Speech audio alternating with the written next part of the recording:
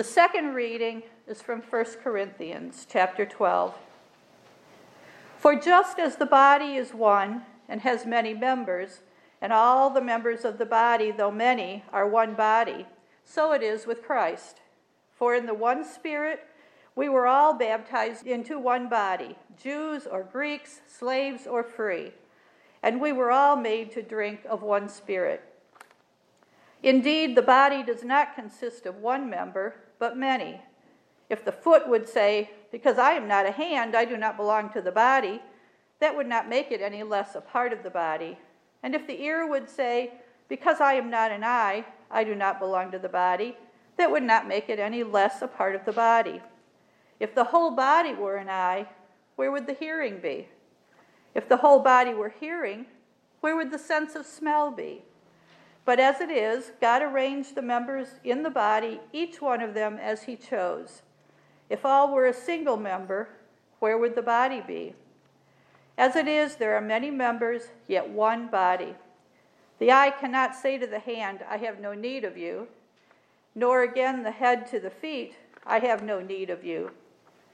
On the contrary, the members of the body that seem to be weaker are indispensable. And those members of the body that we think less honorable, we clothe with greater honor. And our less respectable members are treated with greater respect, whereas our more respectable members do not need this. But God has so arranged the body, giving the greater honor to the inferior member, that there may be no dissension within the body, but the members may have the same care for one another. If one member suffers, all suffer together with it. If one member is honored, all rejoice together with it. Now you are the body of Christ, and individually members of it. And God has appointed in the church first apostles, second prophets, third teachers, then deeds of power, then gifts of healing, forms of assistance, forms of leadership, various kinds of tongues. Are all apostles? Are all prophets? Are all teachers? Do all work miracles? Do all possess gifts of healing? Do all speak in tongues? Do all interpret? But strive for the greater gifts. The word of the Lord. Thanks be to God. The Holy Gospel of our Lord Jesus Christ, according to St. Luke. Glory to you, O Lord. Jesus, filled with the power of the Spirit, returned to Galilee, and a report about him spread through all the surrounding country. He began to teach in their synagogues and was praised by everyone. When he came to Nazareth, where he had been brought up, he went to the synagogue on the Sabbath day, as was his custom. He stood up to read, and the scroll of the prophet Isaiah was given to him. He unrolled the scroll and found the place where it was written, "The Spirit of the Lord is upon me, because he has anointed me to bring good news to the poor. He has sent me to proclaim release to the captives and recovery of sight to the blind, to let the oppressed go free, to proclaim the year of the Lord's favor." And he rolled up the scroll, gave it back to the attendant, and sat down. The eyes of all in the synagogue were fixed on him. Then he began to preach to them, "Today, this scripture has been fulfilled in your hearing." The Gospel of the Lord. Praise to you, O Christ. Grace to you and peace from God our Heavenly Father and Christ Jesus our Lord, who fulfills the law and the prophets. Amen. 2 weeks ago, we read that the Holy Spirit descended upon Jesus at his baptism in the Jordan. St. Luke doesn't tell us much about this. Unlike Saints Matthew and John's longer descriptions, Luke gives us a scant 3 sentences before the evangelist is off again describing Jesus' human lineage.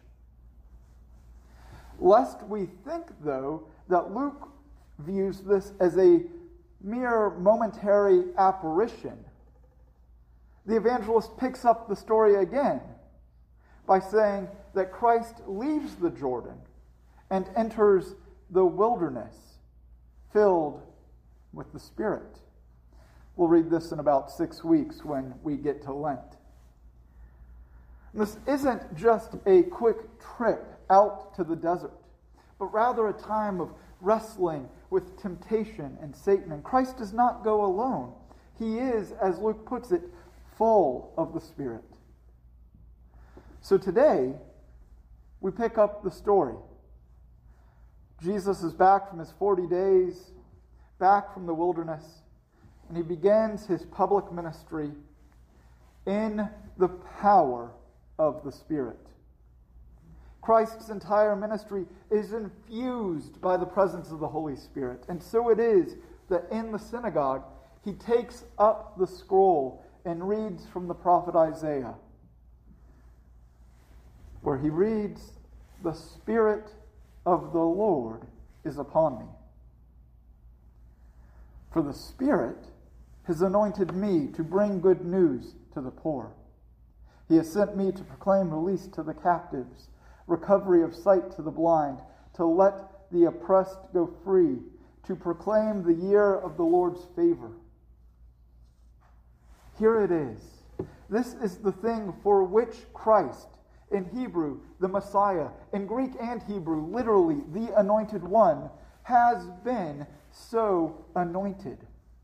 This is what the Spirit has filled Christ for. This is how Jesus introduces his divine identity to the world.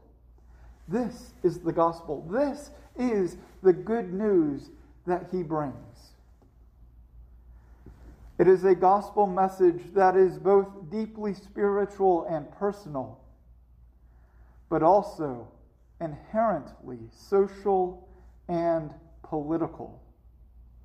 Yes, the gospel pertains to sin and forgiveness and things supernatural, but it's also explicitly about what happens in this natural world here and now. It is concerned with human bodies. The gospel is good news for the poor. It's freedom for prisoners and slaves. It's liberation for the oppressed. The gospel is the year of the Lord's favor, what Leviticus calls the Jubilee year.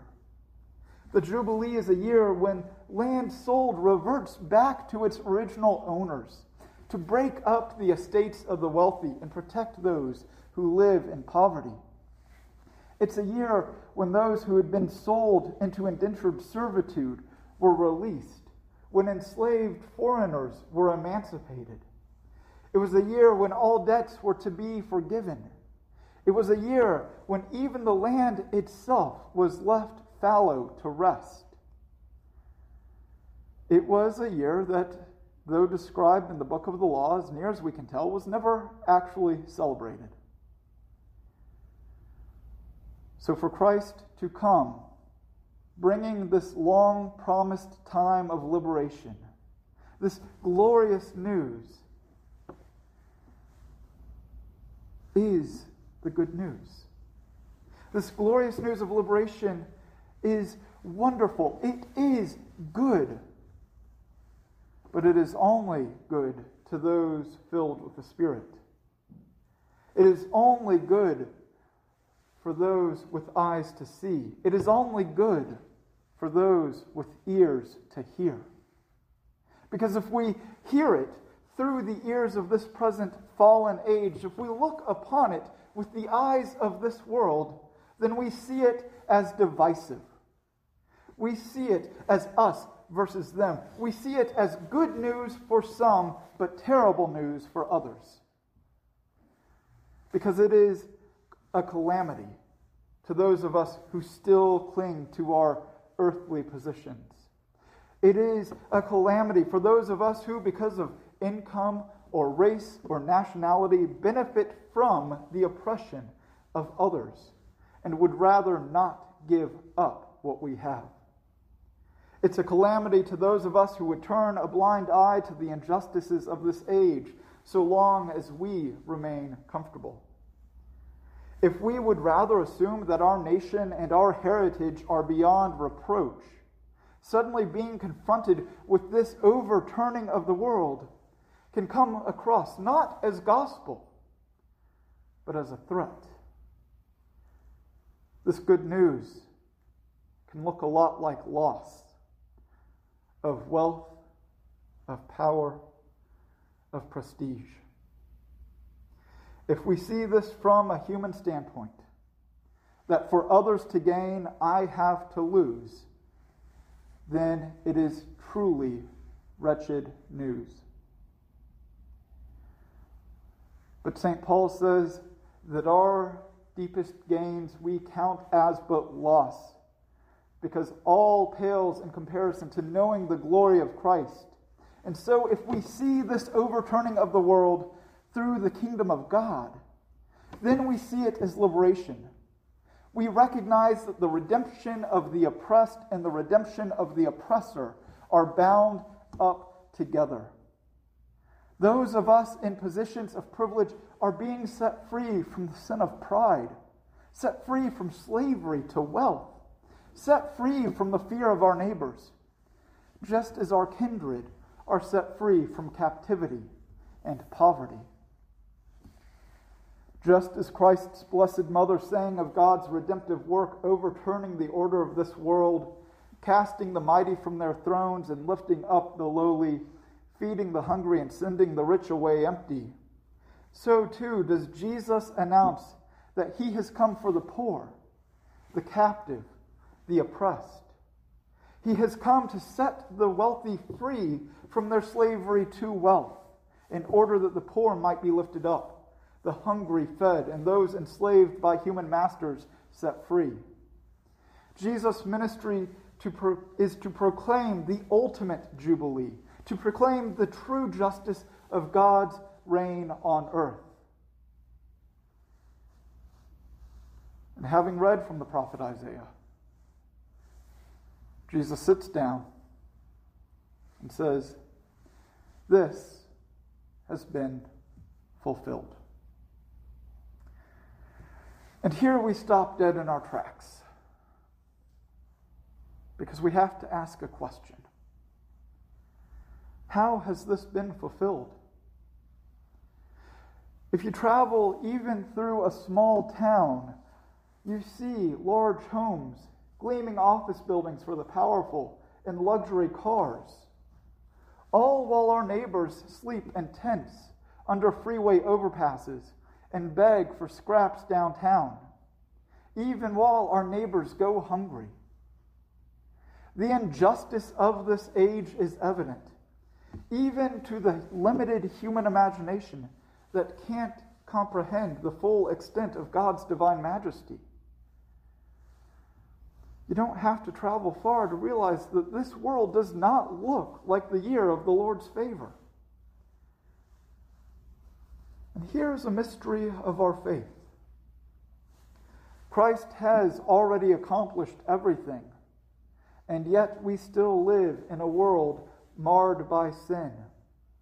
We still face down temptation daily. We are still in bondage to sin. We still cannot free ourselves. Greed and corruption and injustice and violence still have their say in the cosmos. When Jesus read from the prophet Isaiah and sat down to preach, he said, "Today this scripture has been fulfilled in your hearing." But that's not quite right. The Greek says something closer to, "Today this scripture is being fulfilled in your hearing." This is a divine, miraculous work that has already begun, and it was already accomplished through Christ's death and glorious resurrection, and it is also ongoing. It is the work that Christ the King, the ruler of the universe, fulfilled through his preaching, through his miracles, through his life-giving passion and his glorious resurrection. It is the work that he will bring to its ultimate fulfillment when he returns in glory at the last day. It is the work that he is fulfilling even now. It is a work that he is fulfilling in many and various ways, and even through us. Yes, the same Spirit is filling us, sending us out to be fulfillments of the words spoken by Isaiah through Christ. Yes, the Spirit is upon you. The Spirit is upon all of us gathered here, but also you in particular. Through these waters, the Spirit has called you to be a fulfillment of the words spoken.